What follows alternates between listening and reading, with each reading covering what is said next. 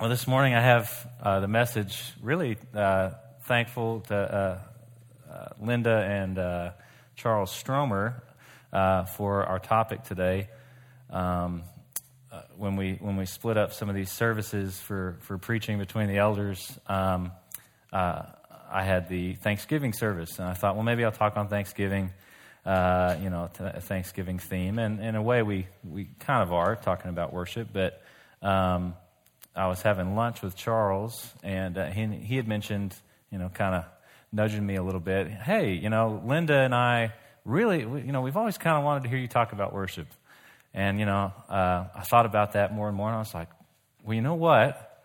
I do know a little bit about that. I may not know much about Thanksgiving or the Old Testament or this. I may not be a New Testament scholar, but I can talk a little bit about worship. My background, if you don't know, I went to Johnson University, it was Johnson Bible College. I got my bachelor's in music and worship ministry and biblical studies, and so I read some books on it and things like that. So I was like, well, that'll be a little more of a softball than me trying to be a theologian up here. So that's what we're going to talk about today. We're going to talk about worship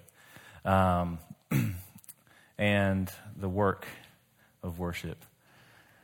And so this morning I want to start with a word you may be familiar with, you may not be, the word liturgy.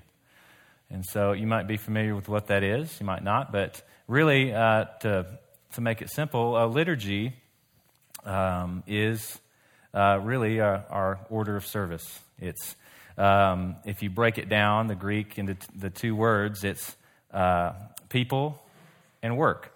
And so some have called it the work of the people, or maybe better understood as a public service.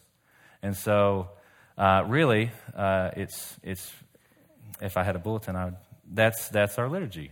That's the elements that make it up. That's the liturgy. And so some throughout church history have said, well, we're not liturgical. And when we say that, we often mean high church, which, if you've never heard that term, think the Catholics or Anglicans, some people that use a service book. They have an order, a very structured order of service, and they use that year to year, and they've used that for as long as they've been written. They've stuck to that. So normally when we think of a liturgical church or liturgical service or liturgies, we can often think of high church versus low church. And really, I like to contend that every church has a liturgy. Every church has a service. Every church that meets and sings and has elements has a liturgy. So we would often say in school, if you go to any church that would say, well, we're not really, we don't have a liturgy. We don't really do that kind of thing. We kind of just free will it. And it's, well, let me see your service for a month, and I'll tell you what your liturgy is, because it's just an order of service. It's those elements that make up that service. And so another misconception maybe about worship, when we talk about worship in the church, is normally say, oh, I love the worship today. You hear that, or people normally mean the music. And so just to broaden our definition of worship this morning for what we're going to be talking about, it's more than just the songs that we sing. And we're familiar here at Evergreen with other liturgical elements. We have sin, assurance of pardon, confessions of faith that we read together. We'll have responsive readings that we do, and we'll have some of those today as well. All of those are a part of the worship of God. The reading of His Word, the preaching of His Word, prayer, all of those things make up the worship of God. So just to kind of broaden our term of what we're going to talk about today, when I talk about worship and we talk about liturgy, broadly speaking, we're talking about all the elements that go into worship, the worship of God.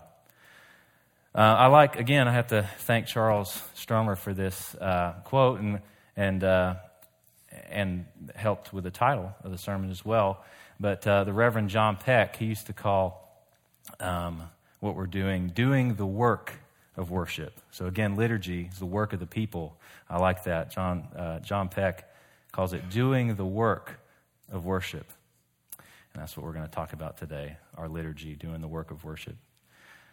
So not only does every church have a liturgy, every church has a service, every church has elements that make up their service. I'd like to contend that every person, every one of us, has a liturgy.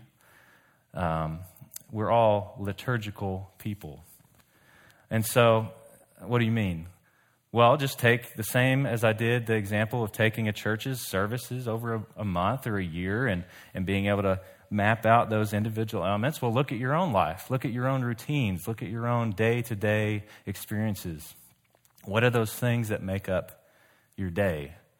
You wake up in the morning. Do you make your bed? Maybe you don't. You brush your teeth. You get ready for work. Maybe you work. Maybe you work in the evenings or taking kids to school. You spend an hour or 2 or 3 on Facebook or TikTok or whatever it is, YouTube, whatever you are, you're binging Netflix. All of those things make up our day-to-day liturgy.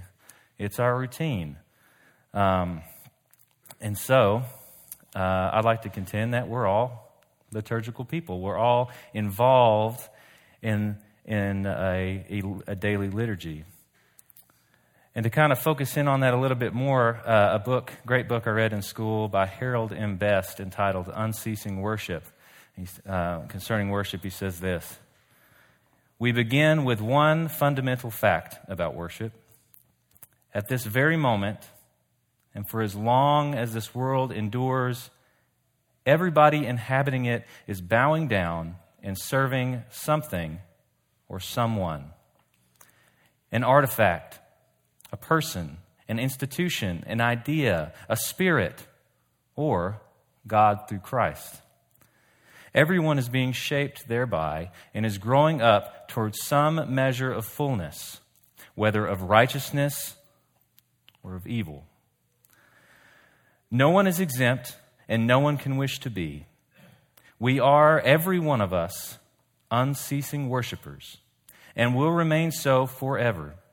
For eternity is an infinite extrapolation of one of 2 conditions: a surrender to the sinfulness of sin unto infinite loss, or the commitment of personal righteousness unto infinite gain. This is the central fact of our existence, and it drives every other fact. Within it lies the story of creation, fall, redemption, and new creation, or final loss." End quote.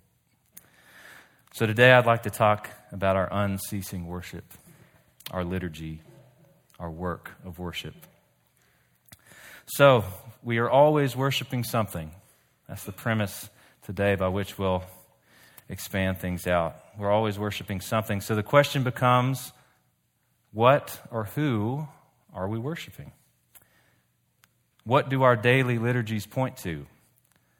How are those things transforming us? How can we make God the center of our daily liturgies and be more conformed to His image?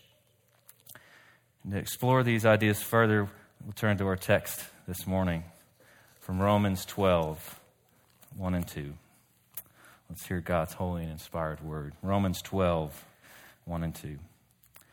"I appeal to you, therefore, brothers, by the mercies of God, to present your bodies as a living sacrifice, holy and acceptable to God, which is your spiritual worship.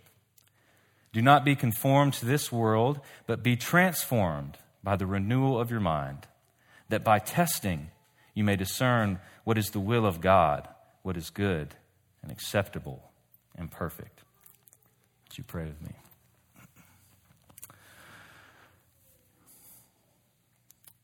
Oh, great God in heaven, the holy, holy, holy one. Father, we, by your mercies alone, come before you today. Father, to receive every goodness from you, every kindness from your gentle heart. And so this morning, we rely on that great grace that we have through Jesus Christ our Lord. And we thank you in this time, in this season of Thanksgiving, this liturgical season that we have ingrained in our lives and in our country. We thank you for that time and that opportunity to focus our minds on giving you thanks and returning our meager praise back unto you. And so, God, I pray this morning that as we hear from your word, that you would speak to us and you would help us in our daily lives, our daily liturgies, and our work of worship, that it might be directed unto you alone. For you are good and you are the great and only God. And so I pray this morning you would speak to us, you would use my meager efforts, Father, this morning, that you'd use me and that you would open our hearts and minds that we might hear from you. And so we thank you, O Lord, for your great goodness, for it's by your mercies alone that we can approach you and we can receive from you. So we thank you for your goodness. It's in Jesus' name we pray. Amen. So we begin our passage in Romans 12 with Paul's appeal to the Romans. And this chapter 12 starts the beginning, really, of Paul's exhortation to the Romans. He's laid out a lot of things up to this point, and he's going to begin to exhort them, to kind of preach to them, to begin to lay some things out to the Romans. So what is Paul's appeal here? His first appeal to the Romans is that they would present themselves as living sacrifices, to engage in the work of worship. But he starts with this, and everything I say after this hinges on this first phrase Paul gives them. He says, I appeal to you, therefore, brothers, by the mercies of God. So everything after this hinges on this first point, by the mercies of God, in light of God's mercies and his grace, his goodness, his character. By that, by the mercies, you be living sacrifices. So everything I say after this is going to hinge on that, on God's mercies, his initiation, his call. And so I didn't have this in my notes, but one thing that I thought of in school, God initiates worship. That's why we have a call to worship. And it's often it is and it should be from or derived from Scripture. And it's a call not from me to you to worship, though that may be it may be in tandem and work with God in leading, just the nature of it. But really, it's from God. God initiates and calls us into worship, and so I just recalled that here. And so we don't call him down or tell him what to do. He initiates that. He invites us in to that process. And so it is by the mercies of God, through the very goodness and grace of our Lord, that Paul's appeal is structured and framed. It is through that. It is by and through and in him and his Spirit in us that we can even do what Paul's appealing us to do here. And so, with that in mind, we look first at the appeal to be living sacrifices. And a part of being living sacrifices, there's two parts that we have here. First, to be a living sacrifice, you have to be alive. You have to be living.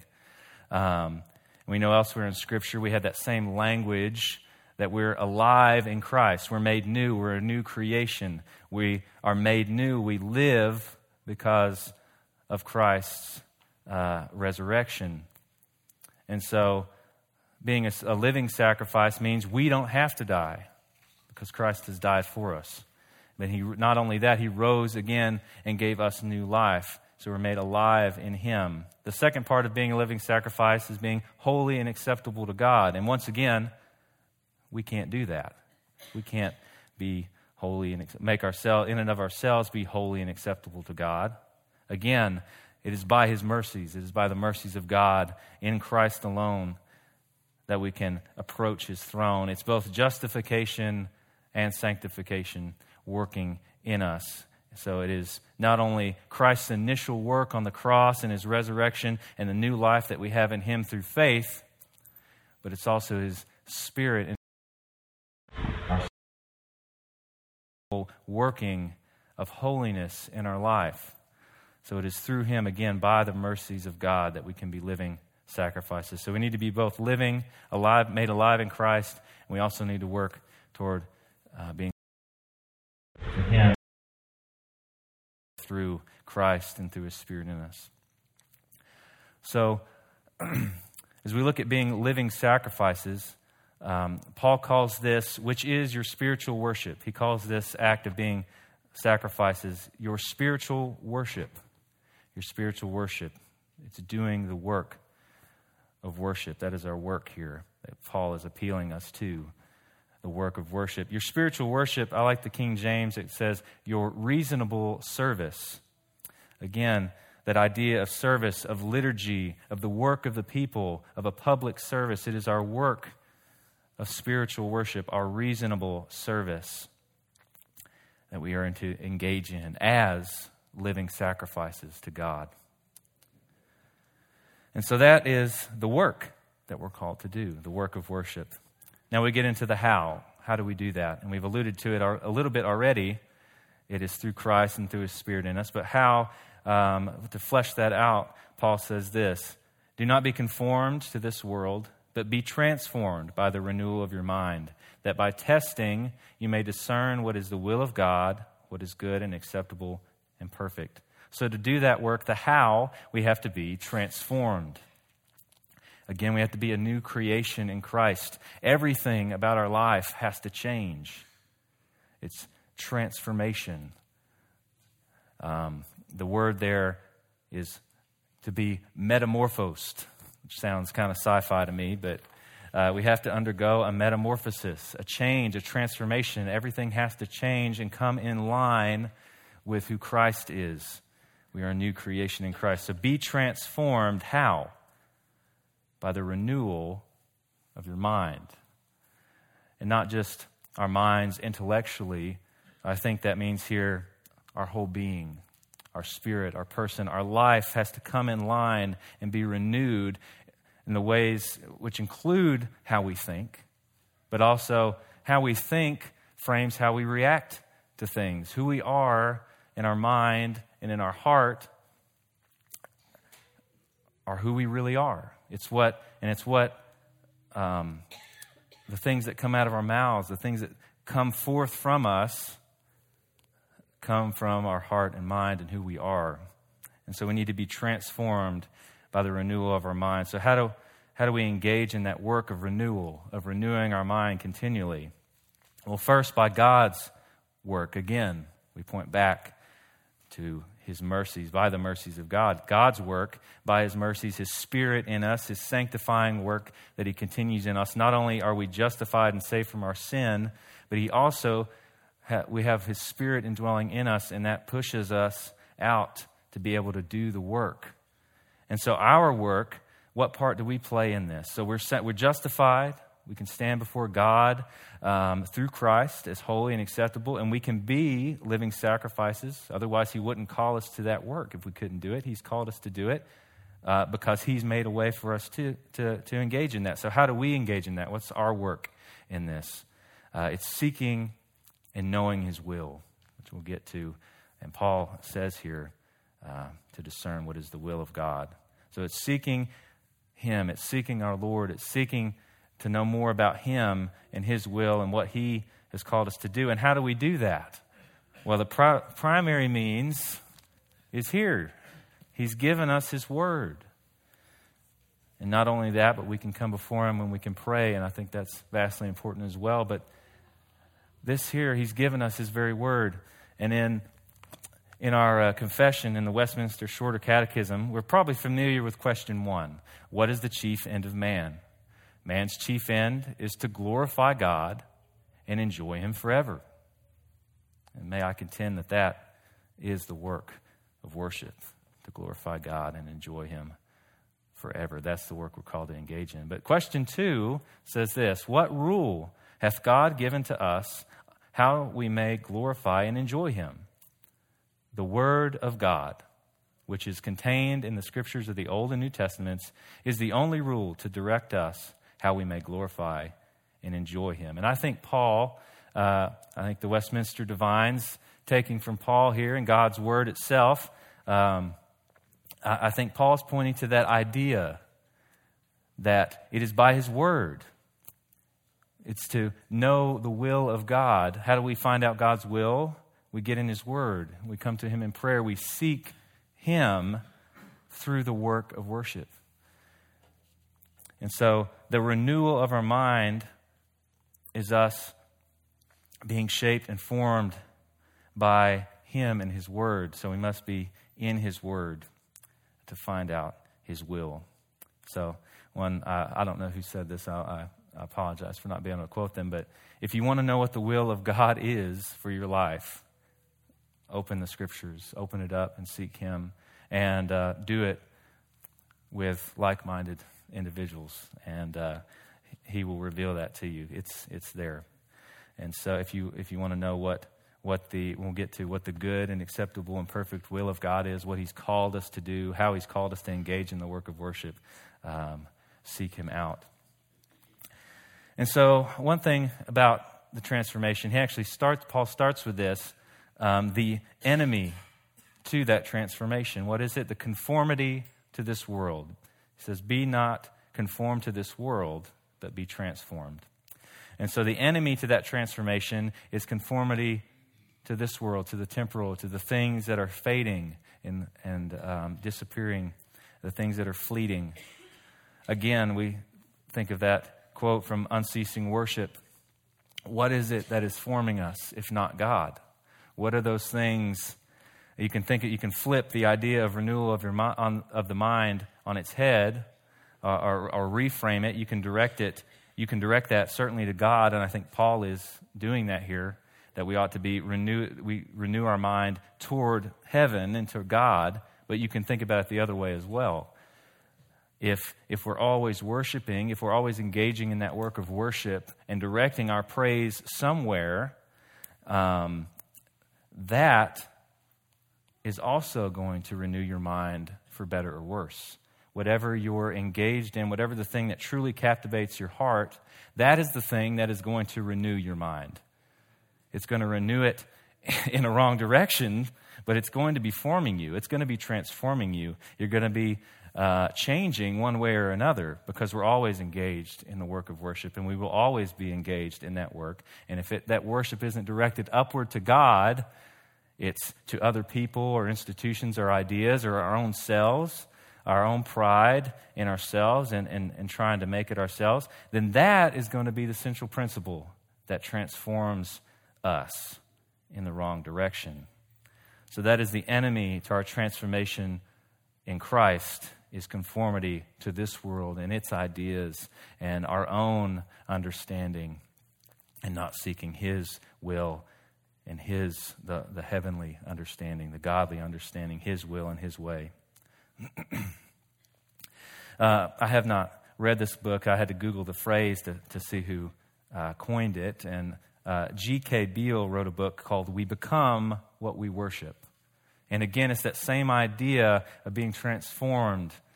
It's not, maybe better to say how Paul says it, to conform.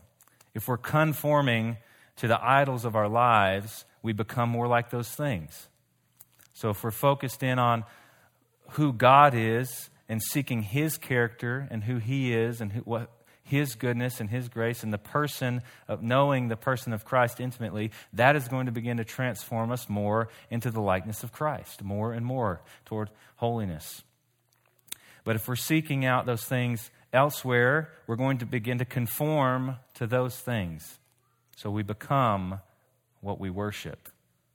And we were always worshiping.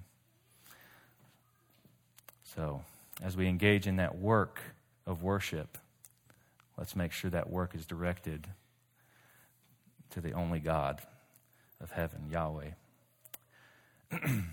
So we've looked at the work. We looked at how we ought to engage in it. Now we look at the result. What's the results that we will seek to find through this work?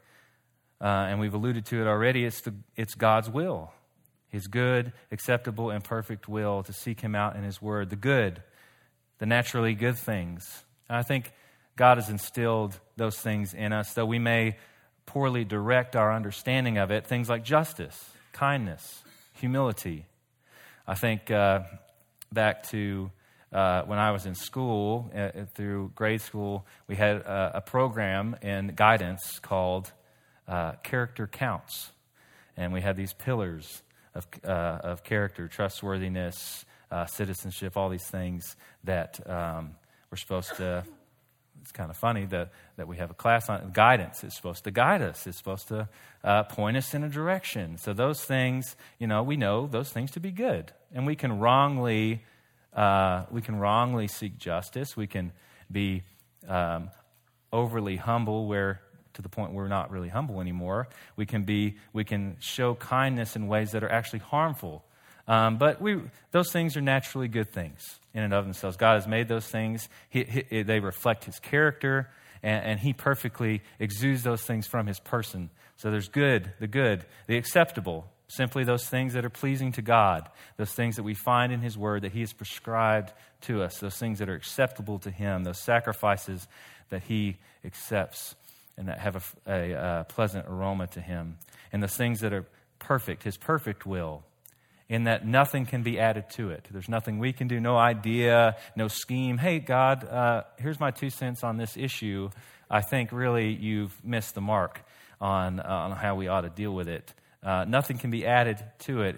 So we know that as we seek in His Word, seek to know the will of God, the person, the character of God, that we might emulate it more and more, we see that it is good, it is acceptable to Him. It is those things He's prescribed to us, and it is perfect. There's nothing we can add to it. So how do we know His will? And again, we've talked about it a little bit, but Paul says by testing it. King James says through proving it. I'd say experiencing it, through experience, through working it out, working out our faith. Again, doing the work of worship, engaging in the work of worship. And so, again, we're always worshiping something, and so we ought to, as Christians, as those who are Christ-like, as little Christs, those who desire to live as our Savior did through His Spirit in us, we ought to live in conformity to His will in all of our life. Again, when we begin to do that, we begin to become what we worship. And so if that worship's directed upward to Him, we become more and more like Him. We become more just, more kind, more humble, more loving, both to our God and to neighbor. And so we must submit to that, surrender ourselves to that through testing, through experiencing it in our daily life, through putting it to the test, what we find in His Word. Not questioning it necessarily, but testing as in boots to the ground. And so the psalmist, the man after God's own heart, David, he desired to know the will of God.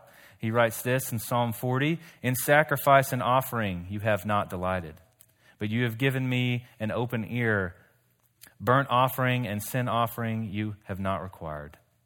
Then I said, Behold, I have come. In the scroll of the book it is written of me, I delight to do your will, O my God. Your law is within my heart." And even in the midst of his own sinfulness, David again writes in Psalm 51, "For you will not delight in sacrifice, or I would give it. You will not be pleased with a burnt offering. The sacrifices of God are a broken spirit, a broken and contrite heart, O God, you will not despise." And so I think in these 2 songs of David, and these psalms and these prayers toward God, reveals that same idea. David delighted to do the will of God, and how so? He says, because your law is within my heart. It gave him joy to know God through His Word. Also through David's sacrifice of a broken spirit, by submissiveness to the God of heaven, a broken and contrite heart, our Lord will not despise. And so we ought to seek Him in His Word, and we ought to surrender ourselves to His transforming power. And we can do that again. We point back How do we do all this? It is by the mercies of God. For unlike David, who was sinful and did acknowledge his sin, we have a sinless Savior who delighted to do the will of God. Not my will, but your will be done, as he said in prayer to his Father.